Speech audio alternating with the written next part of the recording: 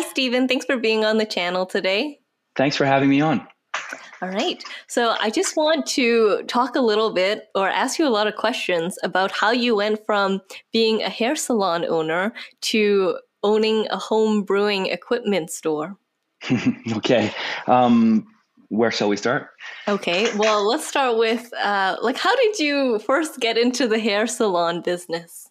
Oh goodness. I, I started young, right out of high school, and I didn't really have a lot of choices at the time, and I think an opportunity came up for me to be an apprentice in a hair salon, and it was with this guy who just looked cool, I suppose. And I rode the bus with him out from Surrey every day into Vancouver, and I was working at a sandwich place. I'd just graduated, and like I said, I didn't have like a ton of options. I didn't finish school on my terms the way I wanted to, and I took an apprenticeship at this hair salon, and realized actually that it suited me and my personality quite well. So, I'm a social guy, and I like the creativity of it. And I actually realized that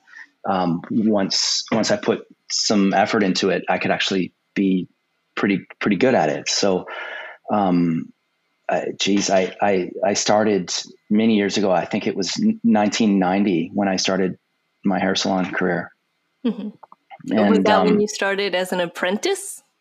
yeah, that's when I started as an apprentice. And hairstyling in those days, I don't know if it's any better now, but it was unbelievably brutal. Long days, 11-hour days. And as apprentices, we had to be there first, and we left last. And I worked in a salon that catered to Hong Kong clients, and this is before the handover of Hong Kong to China. So, I was the only white guy in the salon, and it was a real interesting experience for me, and a cultural learning experience as well, right? So, yeah, I did that for a couple of years. And became, they call it putting you on the floor.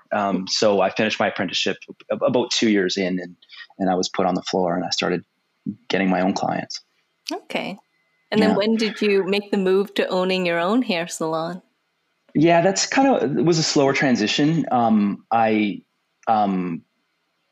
rented a chair first, so it took me many years. I went to Yaletown and worked in Yaletown, and then I started renting a chair, and that's kind of almost entrepreneurial. You're not quite an entrepreneur when it's a fairly selfish endeavor when you're renting a chair, but you are essentially running your own business.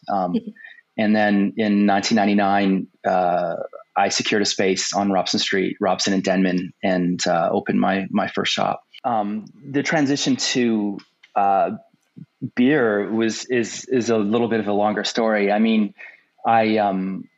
I was always a hobby marijuana grower, and at some point after I sold the hair salon, I was always interested in electronics and system design, for marijuana rooms, and how to perfect and automate as much as I possibly could. Watering schedules and lighting schedules, and it CO2 for the plants to grow and whatnot. And I think it started with a book that I bought called Switches, Contactors, and Relays or something. And I bought this book and read it front to back, and started designing my own control panels for grow rooms. And other people saw what I was doing, and people were hiring me to kind of help them with grow room design. And especially once it got legal, I dabbled a little bit in consulting and helping people kind of, with their grow room automation. And it was all self-taught. If you've done anything like this illegally, it's not like you can phone an air conditioning repairman to come to your house to repair an air conditioner that's broken, or a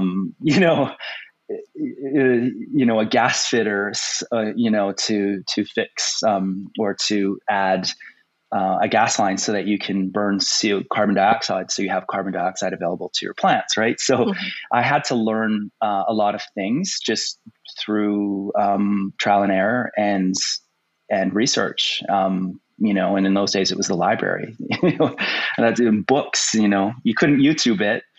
One day, a friend of mine showed me how to brew beer, and we did it on the stovetop, with a 5-gallon kettle, and it was full, and there was no spigot in the bottom of the kettle. And it was just dangerous. It was, it was like witchcraft, right? You had to stir it, and it took all day. I remember the brew taking all bloody day, and I just thought that there had to be a better way. And I questioned him as to why there wasn't better equipment available for brewers. Why,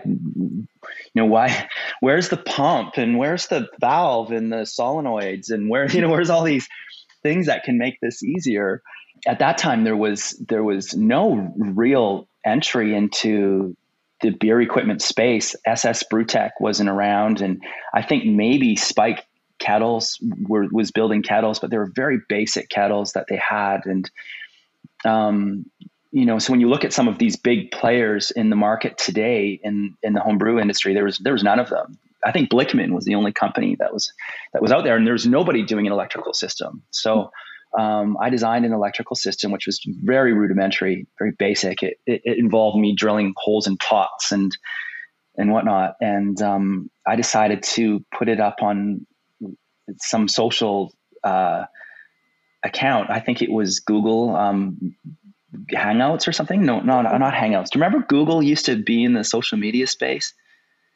No. Do you remember that? You don't remember that? I mean, you're too young for it, probably. No, I'm kidding. But Google used to have a social media platform, and they were the ones that I think started kind of groups. You know how you can join the Beer Brewers group now, or you can join. We have one ourselves, the Unibrewery Brewers Group, where people who own Unibrewery systems, they can kind of collaborate and whatnot. And so I just found a bunch of beer brewing groups on this Google platform and put my product up. And it took about a month, and I sold the first one, and I actually couldn't believe it. And then all of a sudden I started selling more of them. And soon I kind of realized that I might actually have a business. Mm-hmm. Okay, yeah. That's really cool. And then, so how did it move on from there? Right. Well, at the time, my partner and I, so my partner being my ex-wife, we'd owned a clothing line, and she had produced in Indonesia and in China, and we even lived in Bali for a period of time while we were producing our clothes and stuff. So we'd bring our kids, and we would go to Bali for a couple months at a time. She would stay longer than me, and then I would come back to Canada and I would sell the clothes and at trade shows. And she taught me a lot about sourcing in Asia and how it worked. And there's a lot to learn that way. And whenever I encountered roadblocks, I would ask Polly how to do it, and her wealth of knowledge kind of, even though it was in the fashion industry and had nothing to do with me sourcing places that could actually make steel products and kettles for me, I begged and pleaded with manufacturers to work with me, even though I was only going to order 20 pieces at a time or something. Right. I mean, I started really, really, really small, and I didn't want to take on any debt. I just wanted to operate from cash flow, and I wasn't going to pay myself for a while because I was still cutting hair, and I'd set up a little salon in my house, and I was still able to generate income and try to build this hobby of mine into a real business. So I went. I used the Alibaba platform. I actually didn't travel to China once when I started this. Yeah. Oh wow. So, I didn't actually have to make a single trip to China.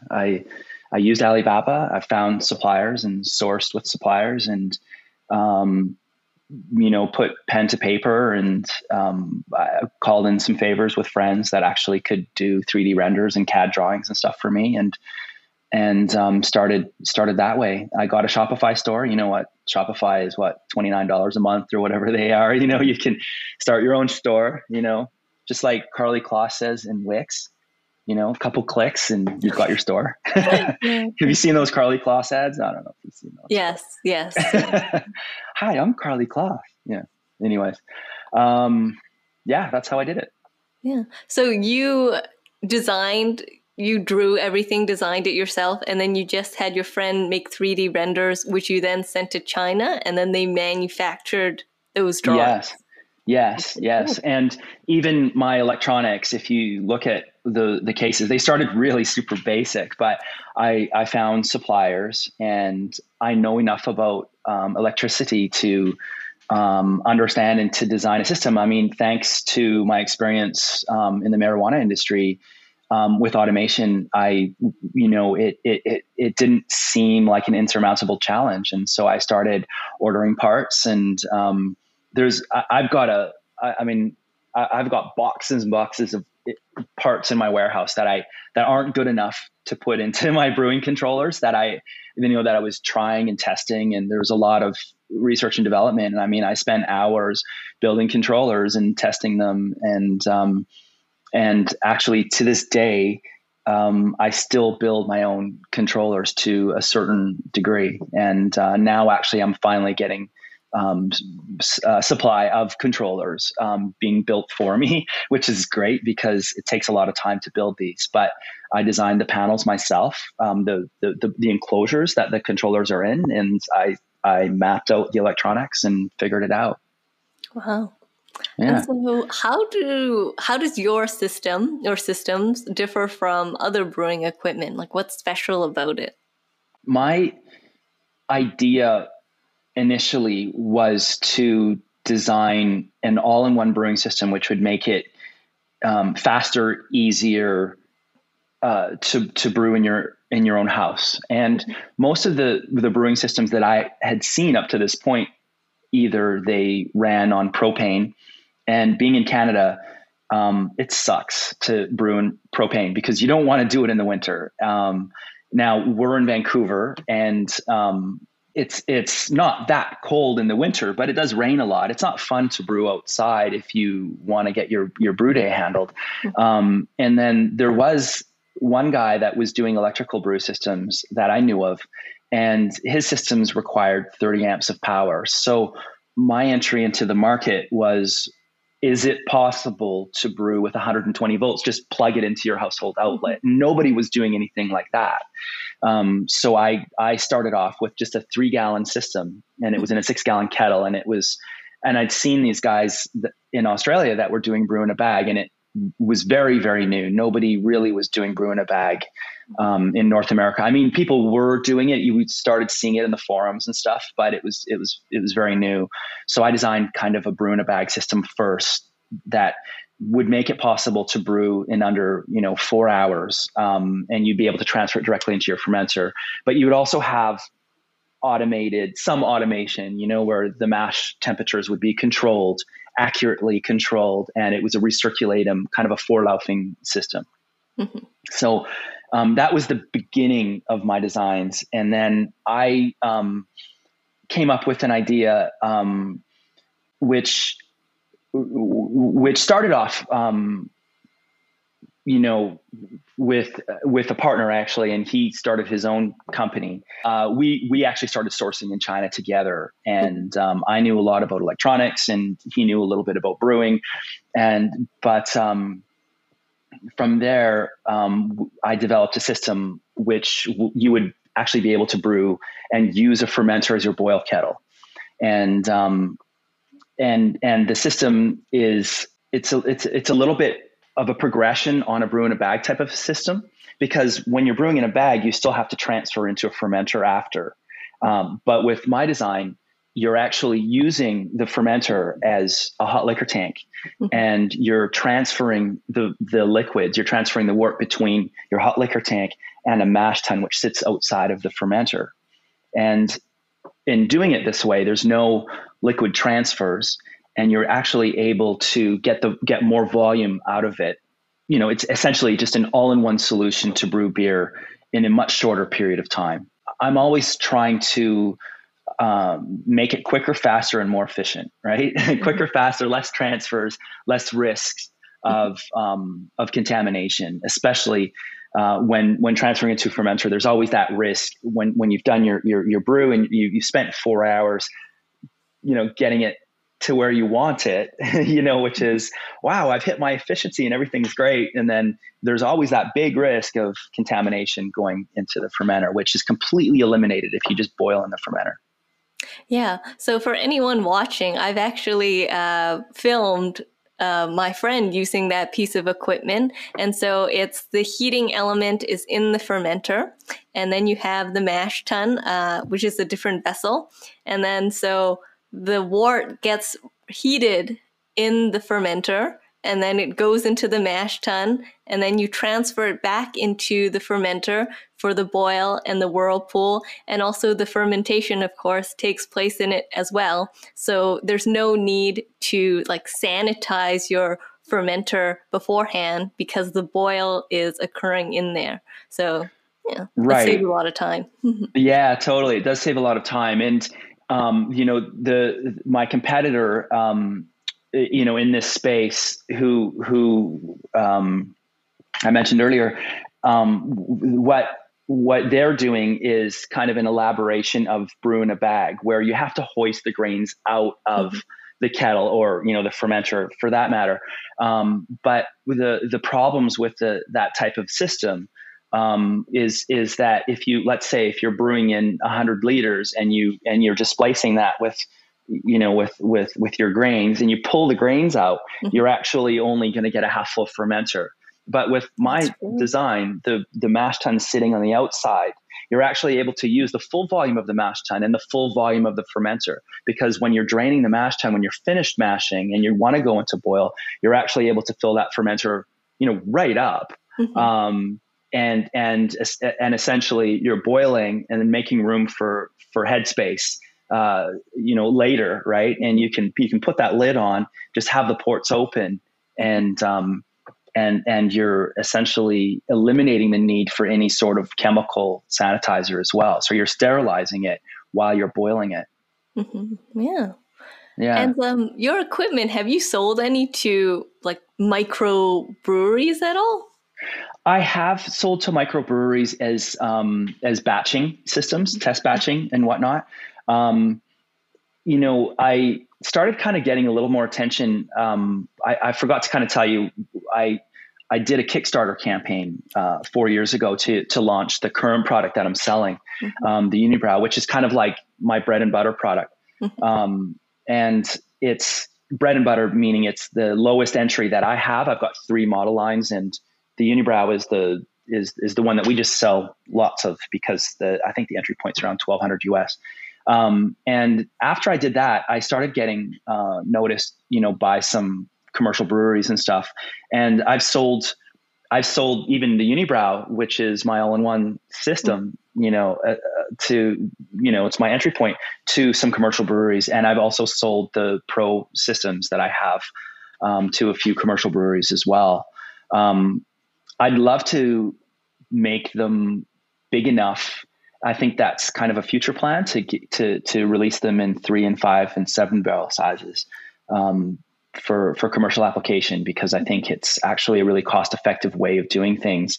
You don't need 3 vessels and a fermenter. All you need is a mash tun and a fermenter.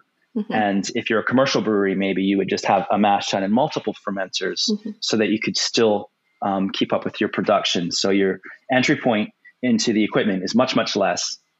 And you don't need as much space, meaning you don't need as much money to get started in a commercial aspect.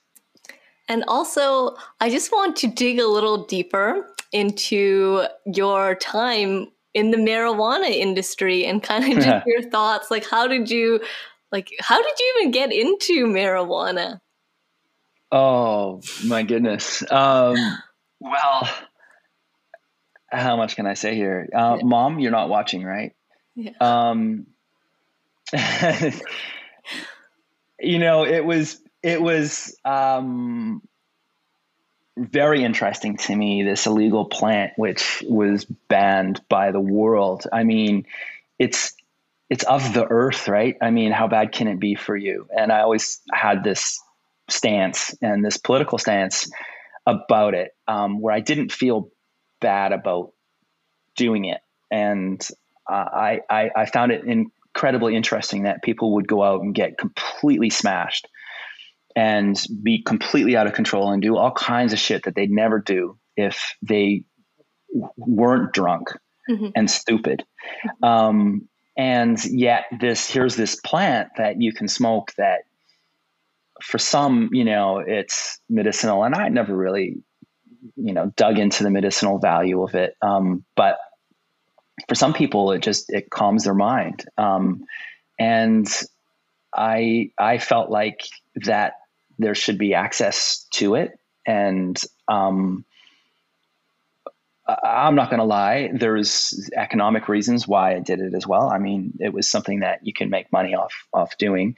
And I always felt like I could make a better product than a lot of the stuff that was out there. And I didn't want to pump it full of shit, So, I started that way, and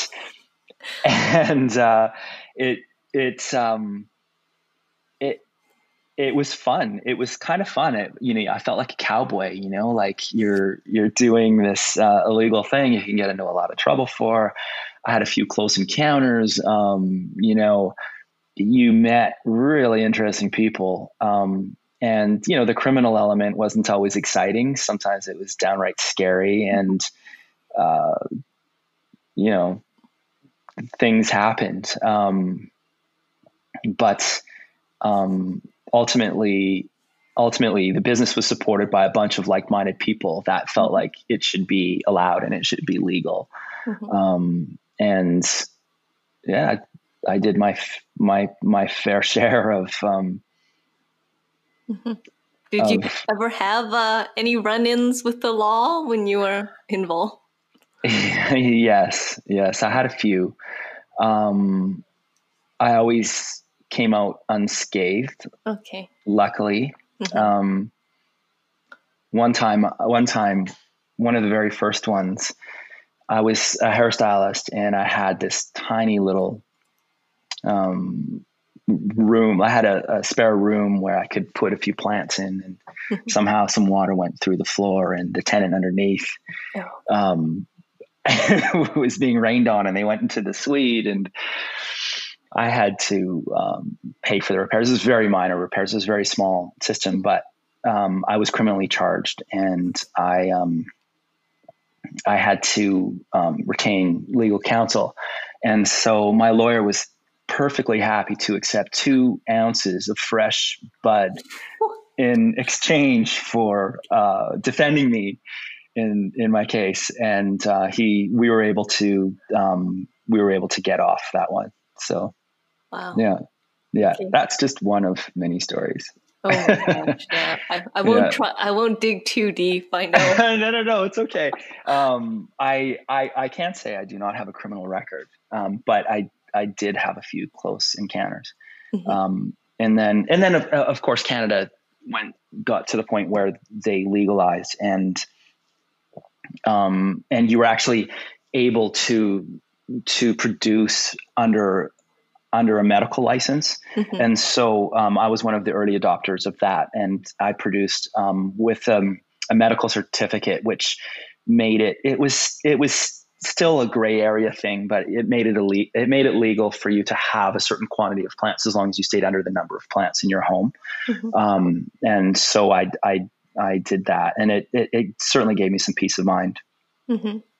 And you seem like extremely passionate about the marijuana industry. So why didn't you stick to that as your career path once it got legalized? That's a good question. I had opportunities. I'm not going to lie. I had opportunities. It's interesting because in 2014, when I started Brow and I incorporated, marijuana was becoming legalized as well, kind of right at that same time, right? I think we've had 2 or 3 years of legalization now in Canada, but it was known that we were moving in a path forward, right? Justin Trudeau had just been elected, and he announced that he was creating a path forward to full legalization. And people offered me positions in the industry, and I certainly could have accepted it. But I felt at that point, I think my feelings about it were twofold. Number one, there was the grifter criminal element that I was really tired of. Let's be honest, a lot of these guys in the legal marijuana space today are a bunch of ex-scammers and grifters and just bad dudes that have been able to legalize their stuff, right? So there, early on in the industry, when I started growing, it was like-minded individuals, but it really brought that whole criminal element into it. And I always tried to avoid it and stay away from it. And there's, I mean, you look at these companies that went public, and these are just get rich quick pump and dump schemes, a lot of them. And so I just didn't believe in a lot of these business plans that were out there. And I think it's a lot of that's come to fruition, right? There's not a lot of companies that have been able to be profitable companies. And maybe I could have, done well or done better had I stayed in the industry. But it just seemed like it was this overinflated, overhyped market that everybody was rushing to get into. And a lot of people just didn't have solid business plans. And there was a few people that were serious. And I don't know, it's just gross. It's like, I have to take a shower after, do you know what I mean? Okay. I can understand. Yeah. Yeah. It's, when you're rushing to legalize something like this, it's going to bring a strong criminal element into it. Even though it's being legitimized, there's a lot of dudes that were doing bad shit before that, right? And now, they get to put on a suit and tie and pretend like everything's good. Yeah. Are you working on any new product lines now? I'm always, working on how to make things better. I have a filtration system that we just came out with, which is an inline filter to transfer into a keg. Because I was always finding, I love hoppy beers, and I'm not sure if Brewbird even loves beer or not, but you can appreciate hoppy beers. And with your experience, you would know, like, I don't know if this happens to you, but this always happens to me. You're throwing half a pound of hops into your fermenter, and you're dry hopping in your fermenter. And it really builds up. And so now you want to rack out of the fermenter. And sometimes it's just not so easy to straightforward rack into your kegs. So we developed a filter, which is a 10-inch inline filter, kind of like a water filtration device, but it's got a stainless 400 micron inside. And you can just hook it up to the racking port on your keg and on your fermenter and the outflow of your keg, and you can do an oxygen-free transfer just by pushing gas into the fermenter, and it just pushes it directly into your kegs. And I've found that extremely useful, because it just takes any guesswork out. Nothing sucks more than you're trying to move from the fermenter into your keg and it gets stuck halfway through. And then now you've got to troubleshoot and figure out how you're going to get that 10 gallons of beer into your 2 kegs. Right. So, I came up with that. What else am I working on? Oh, we've got a new controller kind of in the pipeline right now. Hopefully it's going to come out soon. I'm always trying to make things simpler, easier, faster, better, Yeah.